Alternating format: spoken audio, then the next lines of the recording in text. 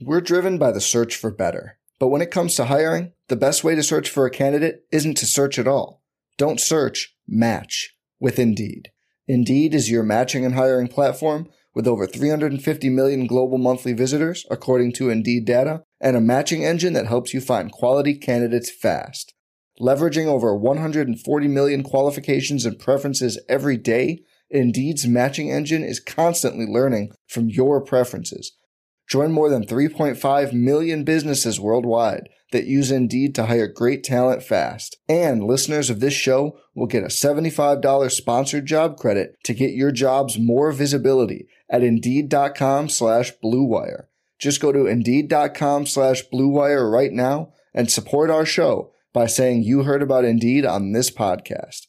Indeed.com/Blue Wire. Terms and conditions apply.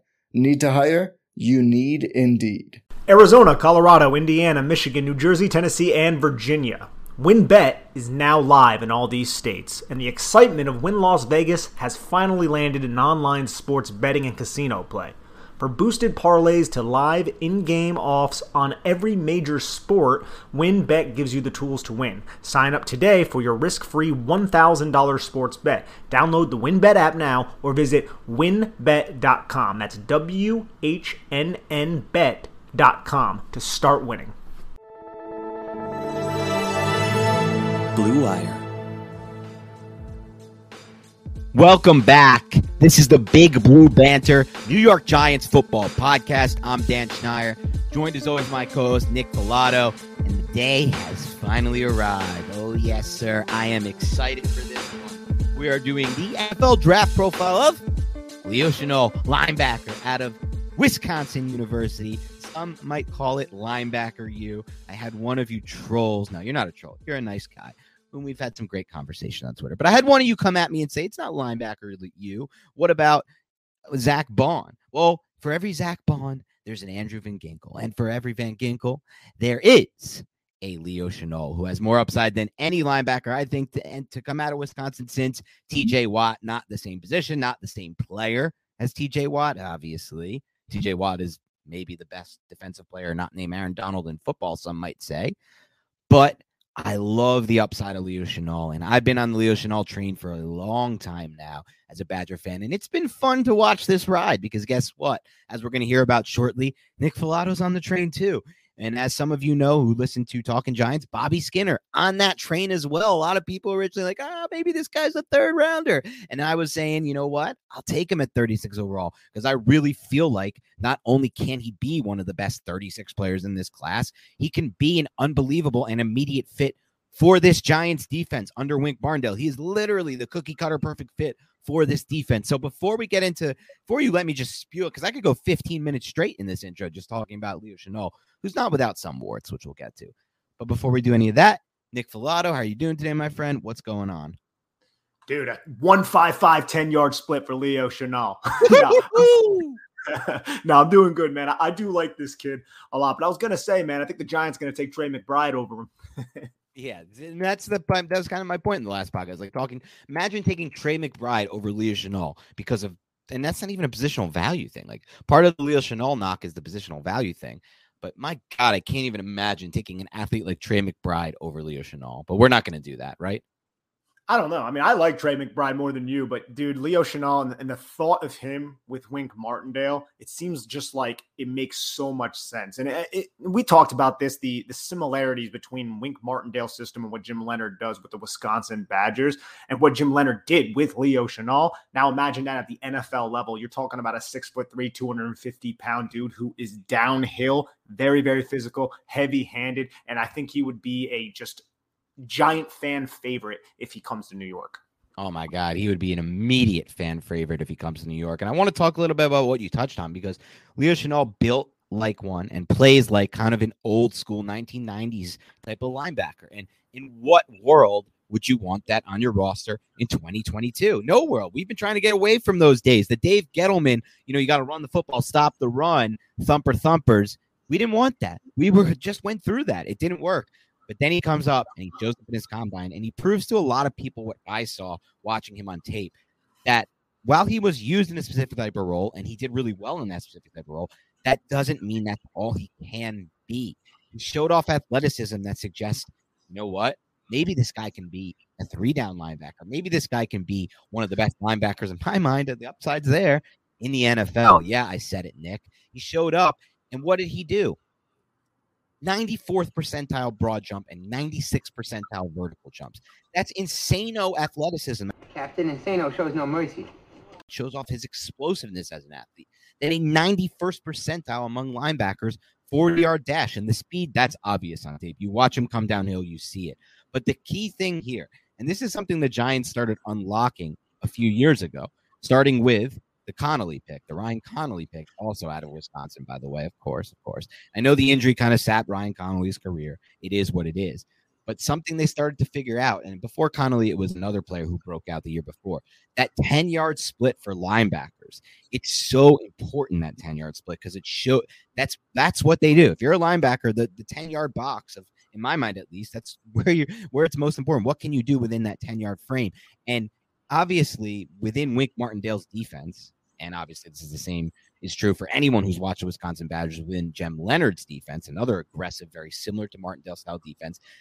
Having that ability to quickly move downhill is so important. And one thing you mentioned, Nick, which we'll get to soon, because I'm about to ask you your opinion on his strengths, it's the hands. I mean, he's such violent hands. I know he can get a little bit better with his hand technique, and I'm sure you're going to go over that.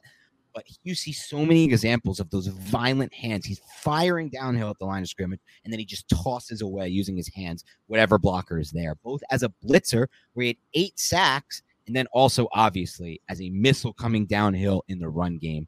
I'm so excited. We're going to get to talk about Leo Chenal. So let me let you start right now by talking about some of the tape you watched and some of the strengths. Before we get to the weaknesses, some of the strengths that you saw on Leo Chenal's film.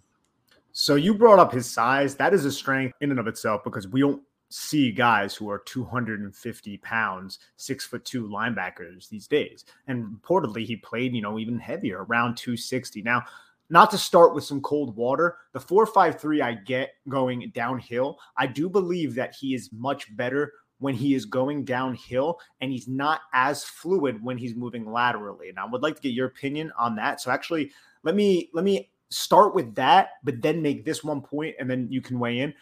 When he is going downhill, I feel like he shows exceptional bend in his waist to evade blocks. There are so many times when he's penetrating the C, the B, the A gap. It doesn't matter. He's blitzing and he creates tackle for loss opportunities, huge plays for the defense, but the offensive lineman is right there to block him. But he sinks that 6'2" frame, and he keeps this low profile and his low center of gravity, and he bends at the waist and just avoids clean contact. And if you don't get clean contact on Leo Chenal, if you only just kind of touch him, he's going to run right through it because he's so damn strong and so damn balanced and has such great body control. Now, weigh in on the slight stiffness of moving laterally, and if you agree with everything I just said.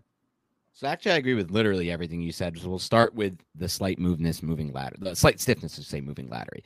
That's obvious on his tape. And I think if he didn't have that, he'd be talked about in my mind as a potential top 15 pick in this draft, especially if you start to get a little bit more creative, which I want to get to shortly after this, with what his role could be on a defense, which in my mind can expand beyond, in some ways, and beyond what we've seen in Wisconsin.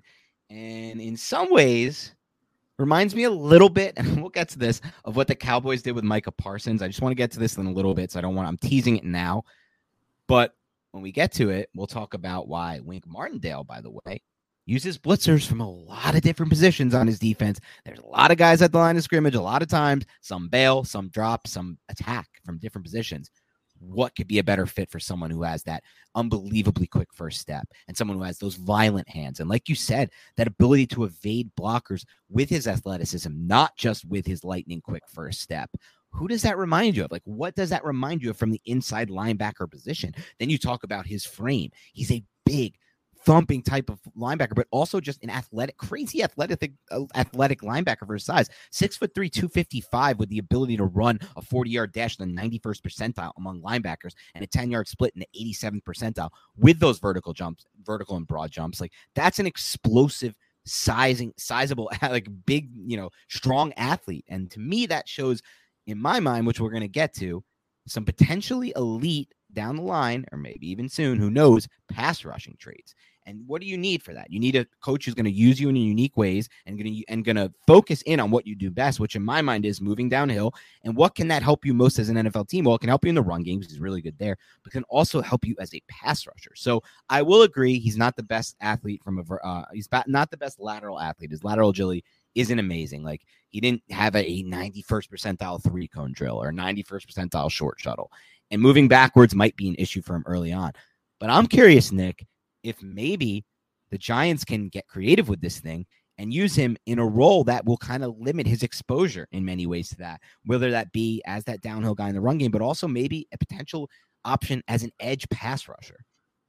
It doesn't even have to be the edge, but I think you could get away with that. Now, you look at edge rushers typically, and you look at edge rushers with 31-inch arms, which is what Leo Chenal has. It's not great. But then you look at Micah Parsons last year. Now, he's a longer type of guy than Leo Chenal, but his arms are only a half an inch longer. His was only 31 and a half inches. So I think the length could work against Leo Chenal, but it didn't necessarily hinder Micah Parsons, although I think Micah Parsons is probably even just a better athlete on tape than a Leo Chenal. Yes. And then again, this is high praise. Micah Parsons is somebody who had one of the best rookie seasons of any defensive player, like ever, literally. Yeah, and we're not making apples to apples comparison here with Chenal, but it's the implementation of how you want to utilize his skill set. And I think Chenal is smart enough to drop into coverage. I think he can drop into zones. And there were a couple of plays on tape where he, executed a robot technique, which is, roll over and back. So it's play action. You pursue the run, and then you notice, oh, crap, they're throwing the ball. So then you just turn around, you find the crosser coming into your zone and just attach to him. There were a couple plays of him executing that technique, which is a more fluid type of technique. Again, I don't think he's a dynamic mover in space when he has to do those things, but I think, like the word that we've been using a lot with the Joe Shane additions to the New York Giants, I think it's functional enough that it's not going to be a liability. But then you talk about how you can use him on third downs in these blitzing situations with one of the most aggressive defensive play callers in the National Football League, and you think about how you can stack him behind a nose tackle, you can have him over the bubble uncovered. It doesn't matter because of that lightning quickness at the snap to explode into gaps and then dip through contact and be disruptive. He has all of those things within his skill set. They're within his wheelhouse. And man, I just love the thought process and of adding him to this defense. And I think, like we said earlier, man, it would be absolutely amazing. Yeah. And you think about it, like, in addition to those things you mentioned, which are all super important, like I said, the lightning quick first step, the ability to bend and evade, and obviously the heavy hands, he's also, like, part of it is that third thing that not always being talked about. It's that ability to to pack the punch moving downhill and potentially convert speed to power as a pass rusher and obviously as a run defender as well when he's coming downhill. But let's just talk about and focus on what matters, right? What wins and loses football games, passing offense and passing defense. Wins and loses Super Bowls, passing offense and passing defense.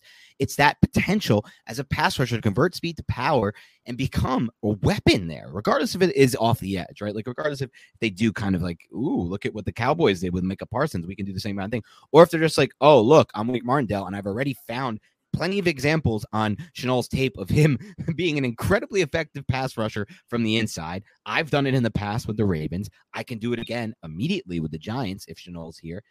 Even if it's that, the point is, we've been saying for years right now, anytime we go back and forth on the debate, what's more important, pass coverage or pass rush in today's NFL? I always hear Giants fans like, what the hell, man? I watched that game against the Bucs last year and that game against the Chiefs. The Giants couldn't even get to Brady. They couldn't even get to Mahomes. Every time it was third down, they couldn't do anything about it. Well, now on third and long, you immediately add who in my mind might be, if let's say they miss on pass rusher in round one, their best pass rusher on the roster. Like, I like Azeez Ojulari. This is not meant as disrespect for Azeez Ojulari, but to me, he's more of like somebody who's going to have to be a tactician. I didn't think his burst was unbelievable in his first year in the NFL. I didn't think it translated all that well. I thought he was a solid player for sure. Obviously, the sack numbers were there.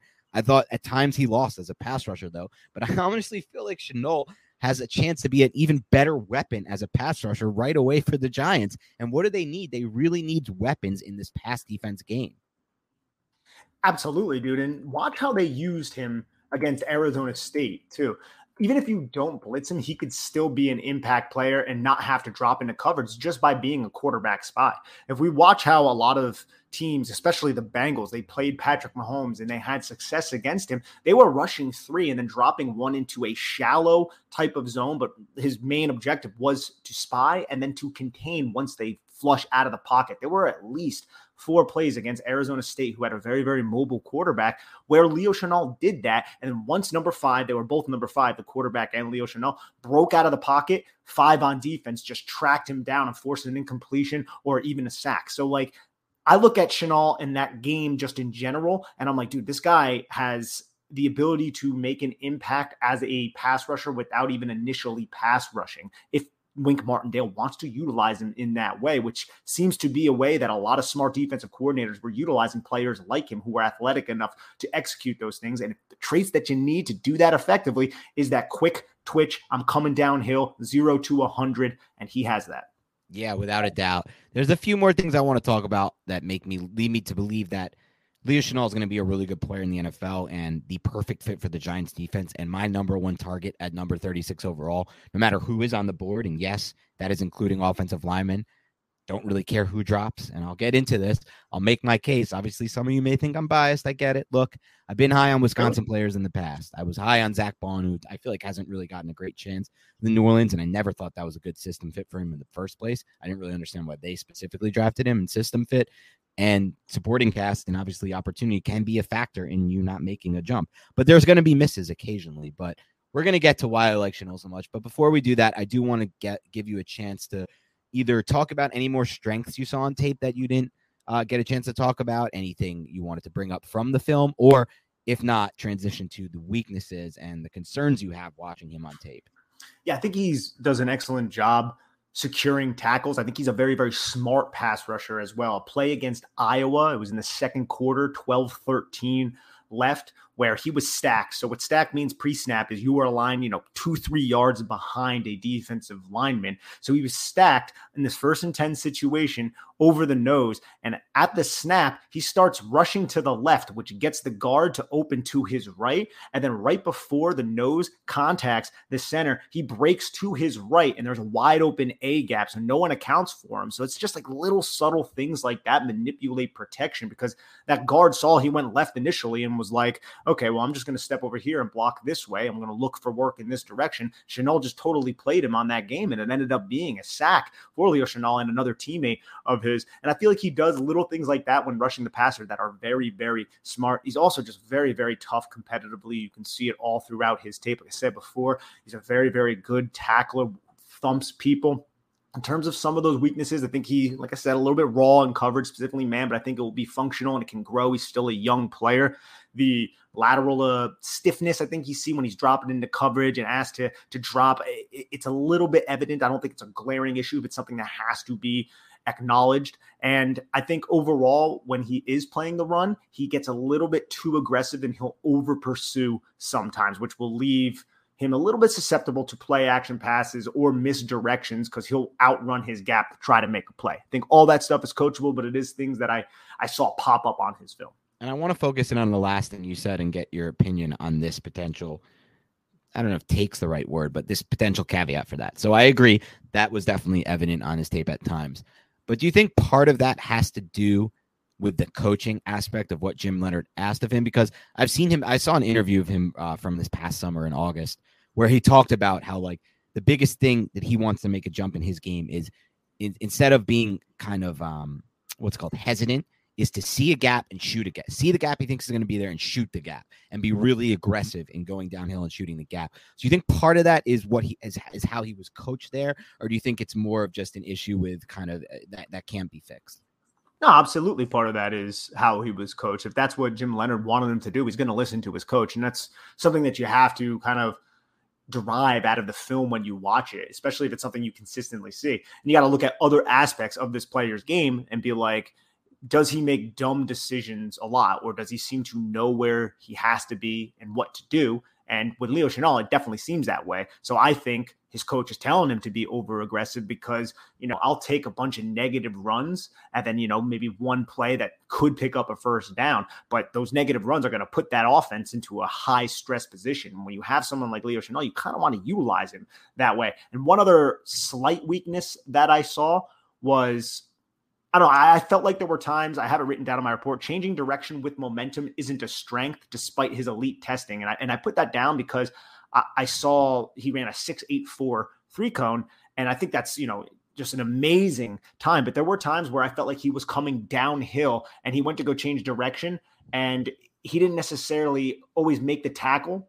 One against Arizona State against Daniels, the quarterback, that really comes to my mind, where he executed a great pursuit angle downhill, and he really did his job. He boxed Daniels inside, and that's enough for me, to be honest. But you see elite type of prospects make that kind of tackle sometimes because he did take a path outside to box him inside, which again goes to the processing. That's a smart play. So I think I saw it maybe one other time to where I just thought it's not elite, but I only point that out because he ran a 6.84 3-cone, which is teetering on elite. Yeah, and I want to touch on that concern and then mix it in with another concern you mentioned. I want to start by saying I completely agree with you. The 6.84 3-cone that he timed at, it doesn't show up when I'm watching him. I think it's a little inflated, and you're going to see inflated times that don't really show up on the film. Like I thought the same was true. So we talked about last podcast with like I said, to me, McBride doesn't look anywhere near a 4.53 40 type of athlete. But as far as Chenal goes with the issues with change of direction, which I think are, in my mind and your mind, clearly viable and a concern regardless of the 3-cone he tested, I'm curious how you think it translates in coverage. So, because I want to talk about it like this. 2 years ago before the injury, I'm talking about the 2020 season here, Nick.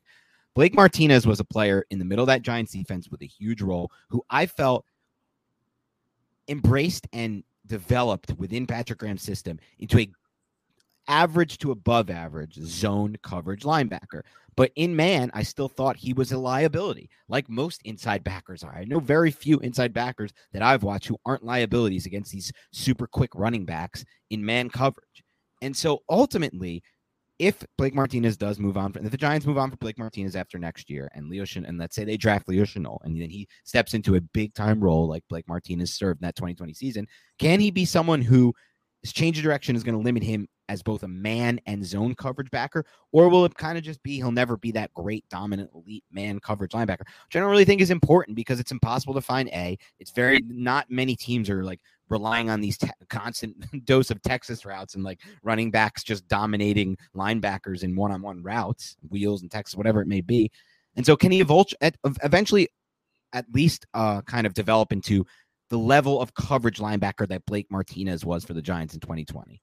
Yeah, I think the level of Blake Martinez, which wasn't elite by any stretch of the imagination, but I don't even think that's the best way to use him. I think he can drop and he can do those things. With the change of direction issue, I don't even know if issue is the right word. I think some of it is that he's moving too fast for his own good. But a lot of the plays, the missed tackles that he has, he's positioning himself in a position to force that ball carrier or quarterback back towards his teammates. So it's not even a huge issue. I do kind of think it's just to coming to balance after going from 0 to 100. There's just a little bit of a hitch there to where it's not overly smooth. But like, I don't know where to put that in a conversation about concerns when you're still executing an assignment and allowing your teammates to rally and make a tackle. Exactly. And that's a big part of the Jim Leonhard defense. And I assume that it will be a big part of the Wink Martindale defense because there's so many similarities. A lot of what they did at Wisconsin was kind of beat, and this is something he could do such a good job of because he has, like we talked about, that elite 10-yard split, that elite first step, that elite movement and speed and power downhill, but force the play back inside for the defense to rally. That's a big part of what they did at Wisconsin. They've been doing since Jim Leonhard was there, even before that with Dave Aranda. It's been the same thing for a long time there. And so, like you said, like, is that even a weakness? I don't know. I'm not even sure if that's a concern with this guy. And it goes into the over pursuing because there were times where he would over pursue, but he was over pursuing to get outside. Right. And I felt like there were times where he also went into the tackle point a little bit high. Like I remember a play against Notre Dame where Kyron Williams caught a little pass in the flat and he darted out to the outside portions of Kyron Williams and then went to go tackle him high, slid off. Technically a missed tackle, but guess what? Kyron Williams went nowhere because there were a bunch of teammates there to rally because the way Leo Chenal positioned himself. So it's like you were saying, like we were just saying, bro, I don't think it's as glaring of an issue. I think you got to look at the things he can do and the things that he does offer, all this stuff we've been talking about throughout this podcast, translated to the NFL. All those things are translatable. Can it be cleaned up? Is he a little raw with some things? Sure. But I don't think they are going to hinder his ability to have success in the NFL. I want to talk about two things now on the flip side of that, and that's strengths, that's projection, that's ultimately the ceiling with Chenal. And I want to talk about from two different ways. I want to start with the pass rushing and then move on to the run defense. So from the pass rushing standpoint, what's interesting so much with Chenal to me is that he really didn't become this aggressive and productive pass rusher until this final season with Wisconsin. I remember in that interview, that's something he wanted to talk about, just trusting things more and kind of just not hesitating as much. And ultimately, his athleticism and his natural ability kind of took over this year because he had 8 sacks, and it's not just the sacks. He was top 10 in pass rush win rate, and that's incredible for a linebacker at his on the inside at in a 23.5% pass rush win rate from somebody who took 585 snaps in the box and only 21 snaps in the slot and 1 snap on the line of scrimmage. Like, this was mostly a inside backer with that kind of win rate. His pass rush grade, according to Pro Football Focus, these are all numbers according to PFF, was 91.8. So I ultimately feel like the ceiling for him is that he can become like one of the better pass rushers on the Giants and potentially just like an absolute weapon as a pass rusher at the NFL level, especially when you mix him with a coordinator who's not afraid to use him as a pass rusher from a variety of different ways and from a variety of different alignments pre-snap. We're driven by the search for better. But when it comes to hiring, the best way to search for a candidate isn't to search at all. Don't search, match with Indeed. Indeed is your matching and hiring platform with over 350 million global monthly visitors, according to Indeed data, and a matching engine that helps you find quality candidates fast. Leveraging over 140 million qualifications and preferences every day, Indeed's matching engine is constantly learning from your preferences. Join more than 3.5 million businesses worldwide that use Indeed to hire great talent fast. And listeners of this show will get a $75 sponsored job credit to get your jobs more visibility at Indeed.com/Blue Wire. Just go to Indeed.com/Blue Wire right now and support our show by saying you heard about Indeed on this podcast. Indeed.com/Blue Wire. Terms and conditions apply. Need to hire? You need Indeed. Ready for a spring break to remember? Amtrak's got just the ticket for you and your crew. With share fares, you and your friends can save up to 60%. The more who travel, the more you save. Skip the hassle of driving through the Northeast while exploring D.C., Philly, New York, and Boston. No middle seats and plenty of legroom are just an Amtrak away. And with stops right in the heart of your favorite cities, you'll arrive downtown, not out of town. Savings start with 3 travelers. 8 travelers required for 60% discount. Visit Amtrak.com/sharefares to book. Restrictions may apply. Survivor 46 is here, and so is On Fire, the only official Survivor podcast, and we have a twist this season. The winner of Survivor 45, Dee Valladares, will be joining us every week. We're going behind the scenes of the biggest moments, the how and the why things happen, and the strategy and analysis you can only get from someone like me, a Survivor winner. Listen to On Fire, the official Survivor podcast, wherever you get your podcasts. Yeah, I don't think that's unfair at all. And I think if he were to be a New York Giant, Wink Martindale's going to use him in that manner. Like, if he were to go to the Giants and not have success and it wasn't due to injuries, that would be a shame. It's not like it would be because he was being misused, because Wink Martindale probably looks at this guy's tape and says, yeah, I can do a lot with someone like that. It's just, do the Giants value that as highly as some other players that will be around at 36, similar to the Trey McBride conversation, and they might look at linebackers who are going to be around a little bit later and say, I think that guy can do something similar to Leo Chenal, and we can get him, 2-3 rounds after. I think that's going to be the conversation on draft day. I don't know if there's going to be another linebacker in this class who can do something similar 2-3 rounds later, let alone 1 round later. Well, I mean, obviously it's not going to be a 1-for-1 type of trade. It's just, can I scheme this up enough to have enough to provide the value that maybe not as much as Leo Chenal can provide, but it would be comparable given this other player that's on the board that we also want to bring into our defense. Yeah, I don't know. I'm not sure if I'm going to see it. I know what you're saying completely. And obviously there are players who I haven't looked at. But when you just think about the profile in addition to the production, I just don't know. I think he's that's kind of why I like him so much at 36 overall for the Giants. I think he's a very unique prospect in this specific class. That combination, I don't really see. Like Quay Walker, someone I'm super interested in, I want to get to eventually. I really like him. He's not really the same player, though. And while I think he's super underrated, and in my mind, I'd rather have him than Nakobe Dean, which we can talk about on another date, because I know that's a super hot take, but I just feel like his style and his play translates a lot better to the NFL game. I just don't see him in that same regard. And I want to talk about another thing with Chenal that gets me so excited about him and kind of why I'm even mentioning him in that regard as kind of that unicorn type prospect within this class at that position, at that inside linebacker position, is the fact that, and again, this is not gospel, but Pro Football Focus gave him the third highest run defense grade that they've ever given to an off-ball linebacker. And number 1 and number 2 in that, Nick, were Micah Parsons, and Reuben Foster. And for those who don't remember, it was only off-field stuff that slowed down Reuben Foster. Reuben Foster was an immediate hit at the NFL level, was immediately an impact linebacker and one of the best players at his position in the NFL. Obviously, the same was true about Micah Parsons. The off-field stuff happened with Foster. His career's over, whatever. But to be in that class of linebacker from a run defense standpoint, Micah Parsons and Reuben Foster, like, this means that, in my mind at least, it says that he'll immediately step in and be a force for the Giants as a downhill run defender.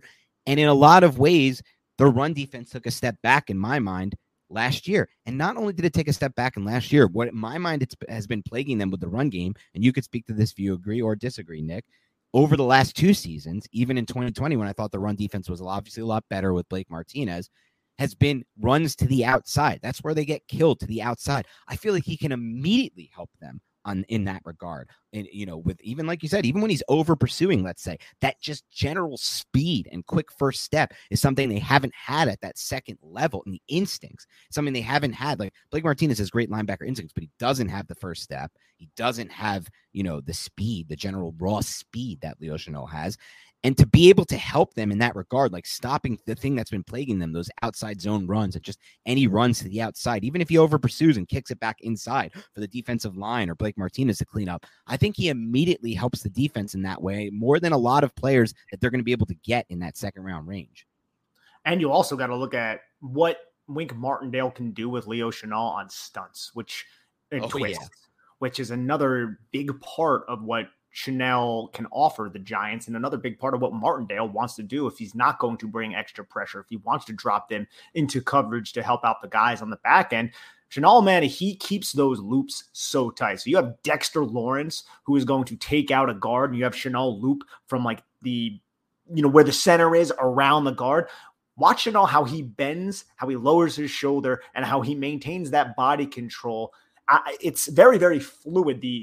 His ability to do that in his lower half, which doesn't necessarily translate when he's dropping back into coverage, like we talked about with some lateral stiffness before. But when he is going forward, dude, he keeps that loop so damn tight. And that could be such a weapon when the Giants decide they only want to bring 4. And it will never happen, Nick, but I was just thinking about this harebrained idea in my head. Like, a player like Chenal, 6'3", 250, he's going to probably play around 255 or maybe 250. Like, he's going to play at this lower weight. Runs the 4.53, has insane-o vertical jump, insane-o broad jump, has that 3-cone, which we don't kind of agree with, honestly. To be completely honest, we think he's a little stiffer than that. This, to me, like, my harebrained idea is, like, you bring him in, he's such a good athlete. I feel like you can use him in the red zone as a tight end on a team like the Giants that have 0 at tight end at this point, besides Ricky Seals-Jones and whatever they draft. Like, you can bring this guy in, obviously not year 1, and this is probably never going to happen. This rarely happens in the NFL. You don't see these two-way type of guys. And I'm not even saying he would be two-way full-time, but I just feel like he's this type of sicko athlete that can help you on offense too, in some regard. I just like watching him. I think he's that style. I think he's that level athlete. That would be something crazy. Now, I can't speak to that because we have never seen that, but that would be something, man. If he had longer arms, it'd probably be suggested. True. He'd probably need a little bit longer arms, but that explosiveness from the broad, the speed, the size, the just pure athleticism. I don't know, man. It's just a harebrained idea, but that's not the focus. Another thing too, man, it's just his ability to run through running backs. Oh yeah. Now, he did that at college, but he can do that at the end. Like, a lot of running backs aren't that great in pass protection. And you watch some of these sacks that he had, the one against Minnesota, the one against Northwestern. Literally, he looped around because Leonard is just a mastermind at scheming. And he had a free run at the quarterback, but the offense had a 6-man protection package in. So it's that running back's job to try and pick up Leo Chenal when he's running at you full steam. Best of freaking luck. And he ran through both of those guys and sacked the quarterbacks. And that's going to really stress offensive protection packages. I just think he is a nuisance in that area, and he would literally make offensive coordinators want to pull their hair out whenever he's flying downhill like that. And it's music to my ears to hear you say Jim Leonard is a mastermind in his defensive schemes. I think everyone knows that who watches Wisconsin football, and that takes out the homerism aspect of it from me saying it when you say it, Nick. So great. Good to hear. I think Wink Martindale's on that spectrum too, though, and that's exciting because they run similar defenses. But like you said, he's immediately going to be a nuisance for these running backs in pass protection. We know firsthand, having watched Saquon Barkley, when running backs are bad in pass protection, it can screw a lot of things up for your offense. And Leo Chenal is going to blow up these running backs in pass protection, moving downhill at 255 with 4.53 speed and that insano 10-yard split coming right at you with physical hands. He's just going to light you up as a running back if you're not sound in pass protection. And so few running backs are these days, and so few running backs are anywhere near his size these days, that I think that's immediately where you'll see Wink Martindale if the Giants draft him. Like, look, we're going to just expose these running backs in pass protection. We got the guy to do it, and he's not afraid. He has done it before, and he has his hair on fire, and he'll run right through you. And also think about when you're as creative as Wink Martindale, what you can do if you land that twice and kill 2 offensive drives. Then that offense is going to try and account for Leo Chenal and be a little bit scared of him. And that's going to allow pressure to come from every which corner that Wink Martindale wants to bring it. I just think it gives the defense a lot of flexibility. And like we said, Patrick Graham wasn't as much of a defensive coordinator who wanted to dictate. But man, Wink Martindale wants to dictate, and dictate he shall. Yeah, he will. And one more thing I want to talk about, and you talked about the Iowa tape. A lot of people have watched that one. And I think both Iowa games over the last 2 years have been interesting, especially because, they have the type of guys who generally translate well to the NFL from an offensive line standpoint. But this is one thing that actually kudos, shout out to Bobby Skinner at Talking Giants pointed out, because I watch his Leo Chenal breakdown. Obviously, I'm trying to consume as much as Leo Chenal content as possible. So love this kid, and I'm rooting for him. But, a couple months ago, Nick, some Giants fans were like, I want Tyler Lindenbaum at 5 overall or 7 overall. I'll take him at 7 overall. I don't care. Let's trade down and then lock in Tyler Lindenbaum. Obviously, cooler minds have come to the surface here, and we've realized that, look, which I've said the whole time, unless you're got a Quentin Nelson level interior guy prospect as an evaluation, don't take one in the top 7. And I didn't think Tyler Linderbaum was anywhere close to that. And obviously the consensus started to come around to it. He's not even really mocked any. He's a back end first guy from the mocks I see. Some people think he might even fall to the second round. But kudos to Bobby Skinner, because I saw this in his breakdown. Leo Chenal gave Tyler Linderbaum a hell of a lot of trouble when he matched up against Iowa as a blitzer. And that was just something, and even as a run defender. And I got to tell you, when you're giving a guy who's potentially going to be a first-round pick on the offensive line and viewed widely as the best center in this draft class, when you're giving him a lot of trouble, well, I can look at that and I can say, this gives me a good idea that you can project and translate to the next level. Yeah, no, they're like the same weight, so I'm not too shocked that he gave him trouble. No, Linderbaum like that. 250-pound Tyler Linderbaum. Yeah, no, he's light in the pants for sure. I haven't gotten to his tape yet. I saw the Iowa film with Wisconsin. I didn't see the Bobby breakdown, but Linderbaum, he's going to be a good athletic type of center, but the top 10 talks is just ridiculous. Teams are going to look at a 290-pound guy and be like, I don't think I could just. That's a pick that if I make and he doesn't work out, like I'm getting fired because he's such an outlier.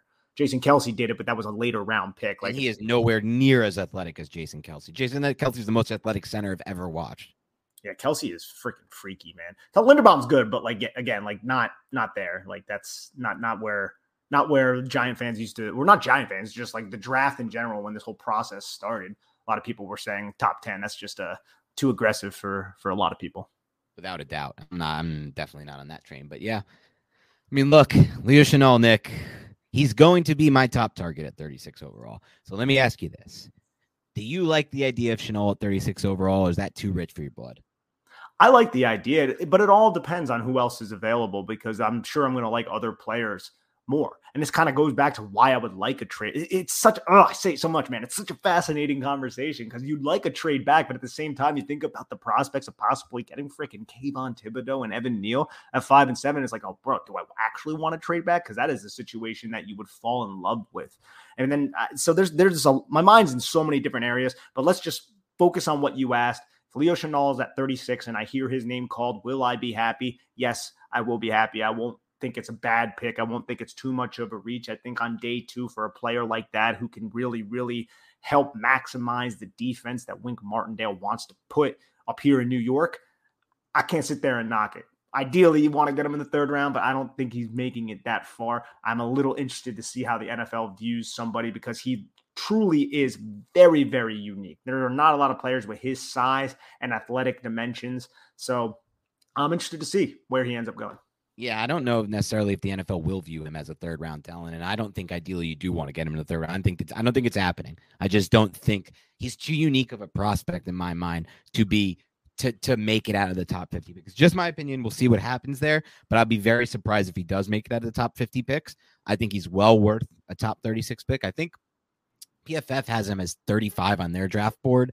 I don't think Daniel Jeremiah has him as a top 50 prospect for what it's worth, but the prospect for me of adding Leo Chenal and Kayvon Thibodeau to that, or even, players we're going to get to who we like Walker and Jermaine Johnson, adding 2 of those guys to your second level on what's already on this defense with Blake Martinez returning, with potentially Bradbury and Adoree and Xavier McKinney.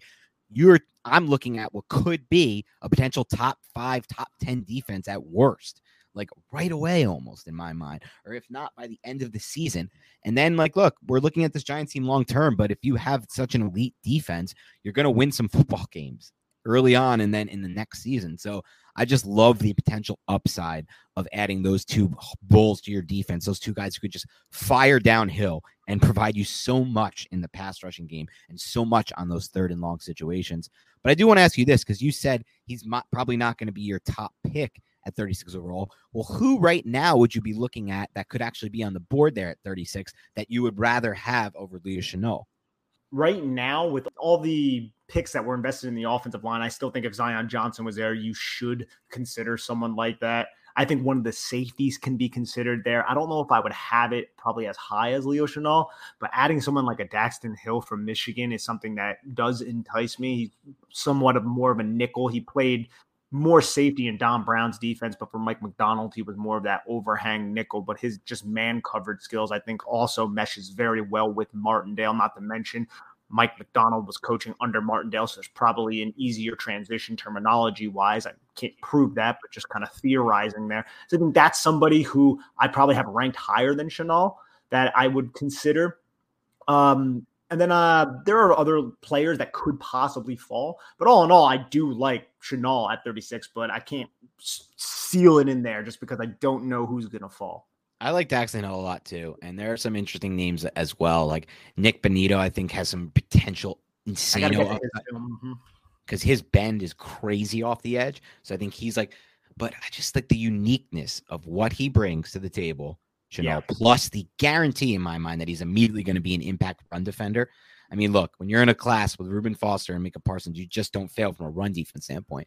Now, the pass rush stuff is more projection. I mean, he was a really good pass rusher last year, and he obviously fits this Giants defense super well, but it is somewhat of a projection. And like you said, there are still some limitations and some drawbacks with him from a lateral standpoint, lateral agility, lateral athleticism standpoint, and pass coverage. Some people make the argument that you should never take an off-ball linebacker this side. Let's say there's a position of greater need that drops. Maybe you want to take him. Maybe Bernard Raymond drops. Or, I like him a lot. And I think he could be a really good player at the next level despite his advanced age. Maybe a George Karlaftis randomly drops. And they're like, well, this is just too good value. We'll always remember that Xavier McKinney, who was a lock first-round pick, dropped the Giants around the same range. And they said, you know what? We may have had other guys on our board like at the time, the Leo Chenal type, but we can't take him because Xavier McKinney's still on the board for some reason. So let's take him. So obviously that could be the case. And so I don't want to rule any of that out. But as far as if things go according to plan or what we're expecting, he'll definitely be atop my board as one of the players I would most want them to draft at 36 overall.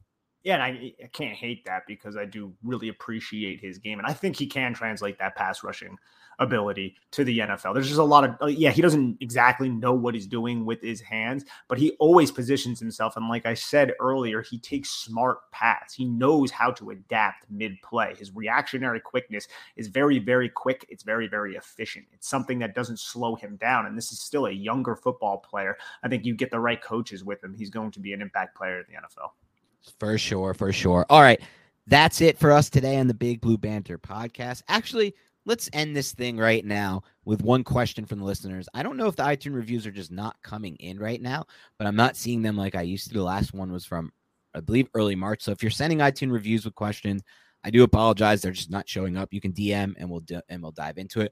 But Client 9 asks, gentlemen, draft season has been the most compelling part of the year for the Giants fans for almost a decade now. But fortunately for us listeners, also, it's also where you guys do your best work. Well, thank you. Thank you, my friend. As you go through your evals, I'm curious if you think the Giants might surprise us all and take a run at drafting Malik Willis. He said in quotations, I agree with Dan that if we aren't making a Super Bowl run with Jones behind center, what's the point of investing in him long term? Does Willis have that kind of upside, and should he be in consideration? So I think it's something that could happen. I don't necessarily think it will happen. And I think the upside is there. It depends on if you value him and think that he can transition to the NFL and pick up on all the difficult concepts that are going to be thrown at him since he played in Hugh Freeze's offense. Can he adapt to that transition in play? Can he adapt to the new offense? Seems like a lot of people believe that he can. I think he has all of the physical ability in terms of arm strength, in terms of athletic ability. He's thickly, densely built. So I think he's a good runner of the football. But there's going to be a lot of work. I don't think it's going to happen right away. And I don't know if the Giants right now, with all the holes they have in their offense, if they're going to value him as highly as some of these other prospects who can really help kind of replenish this team, get them on track for a quarterback selection later. Because there are holes in Malik Willis's game from a mental processing standpoint. There's some of those interceptions, they were just very, very, because I watched all of his interceptions. A lot of them were guys coming from the backside that he just did not anticipate. A lot of the time he was just rolling away from the pocket and extemporizing, which you like to see. You like someone who can extend the play, but the lack of feel for those backside defenders was something that was a little concerning to me. Can that be coached out? Sure.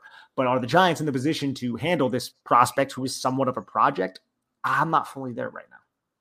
Yeah, and this is good timing here, Client 9, because I just did a Malik Willis draft profile for CBS Sports. Now, it is a fantasy football profile, but it's actually just a full scouting report profile. I watched 3 more games from 2021. I had already watched 5 games from 2020. I have 8 games. I feel good about it. The scouting report includes my strengths, my weaknesses, advanced stats that I dug up on him, my overall evaluation, and obviously how he fits in fantasy football landscape, both from a redraft and dynasty standpoint, if any of you are interested from that. So it's good timing. I'll say this about Willis. The question you're asking here is, does he have the upside and should he be in consideration? The upside is obviously there. I think he has more upside. He can be argued that he has more upside than any quarterback that's come into this draft since Lamar Jackson. Now we're just talking upside, right? That's just what that is. And why do I say that? Because he's not only just a capable runner, he's an absolute weapon as a runner. He had 89 broken tackles last year, more than any player in college football, including running backs. That's insane to even think about. And when you watch the tape, he's dynamic as a runner in the open field. He's creative. He cuts on a dime, and you see 3 defenders being frozen and going the opposite direction. He breaks tackles in addition to cutting on a dime and being creative. He has speed. He has burst. He has the ability to escape and turn nothing, sometimes when he shouldn't be escaping, by the way, because he just doesn't go through his reads fast enough, and he just chooses to escape, which we'll get to in a second. And so he's a total weapon as a runner. And then as a thrower, the ball jumps out of his hands. And he shows some examples of just the unreal combination of trajectory, ball placement, and velocity on some of his vertical throws. I think he does some of his best work on some of those out and ups that were a big part of the Hugh Freeze system. I saw him make some throws out of the RPO game, which will be an immediate, like if you draft him, you're immediately using RPO with him. You're immediately using zone read. Liberty actually used him on zone power or power read, which was crazy to see. And like, obviously they're not going to do it the next level. And they use them a lot in the red zone as like a power read runner. But his ability from RPO to take hole shots and just drive the ball into these tight windows, it's tantalizing. Like, he has the arm talent combination with the insane athleticism as a runner and weaponry as a runner.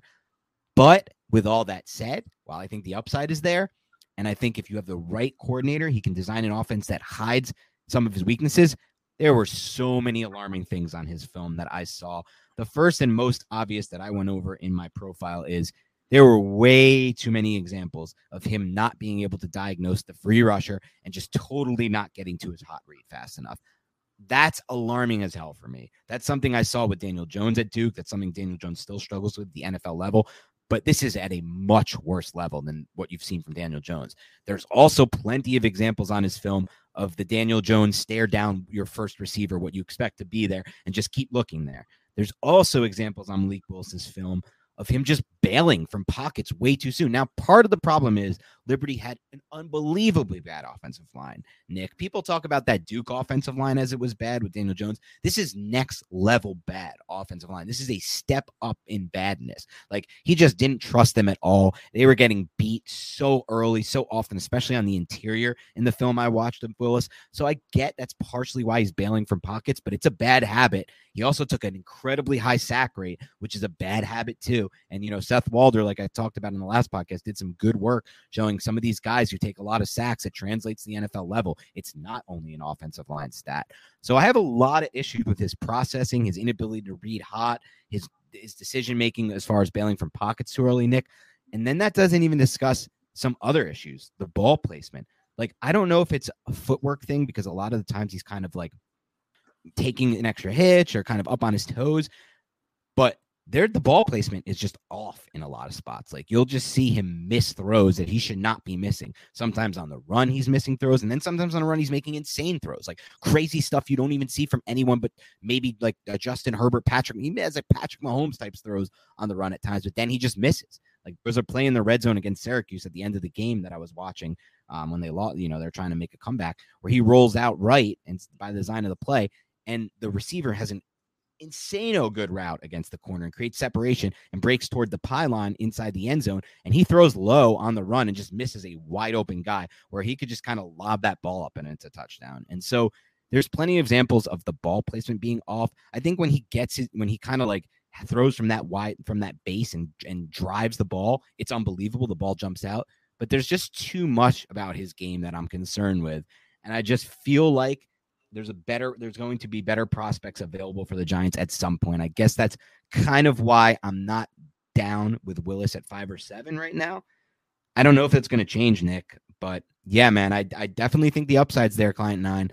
If you want to take that risk, I think Dable could do it, but I just don't think I'm in it. I'm in it for Willis right now.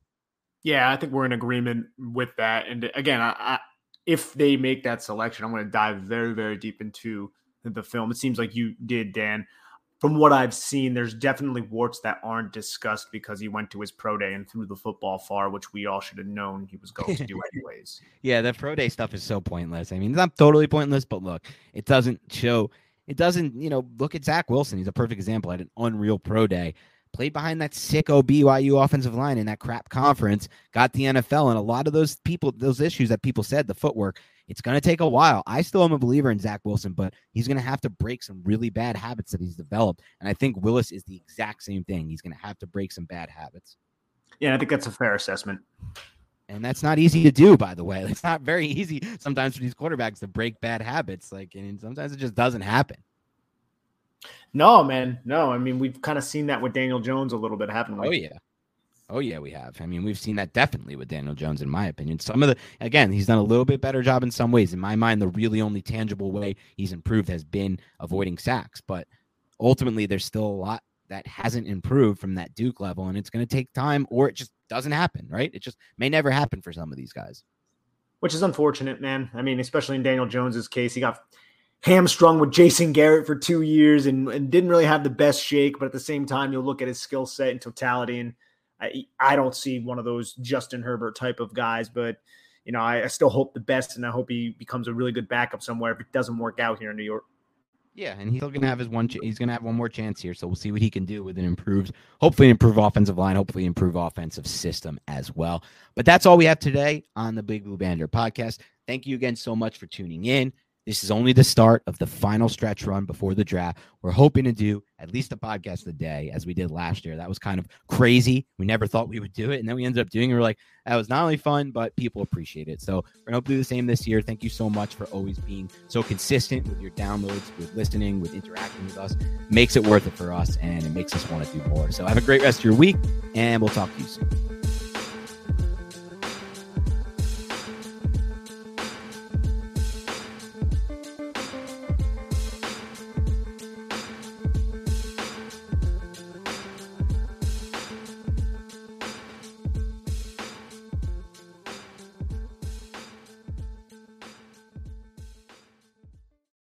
Without the ones like you, who work tirelessly to keep things running, everything would suddenly stop. Hospitals, factories, schools, and power plants, they all depend on you. No matter the weather, emergency, or time of day, you're the ones who get it done. At Grainger, we're here for you with professional-grade industrial supplies. Count on real-time product availability and fast delivery. Call, click Grainger.com, or just stop by. Grainger, for the ones who get it done.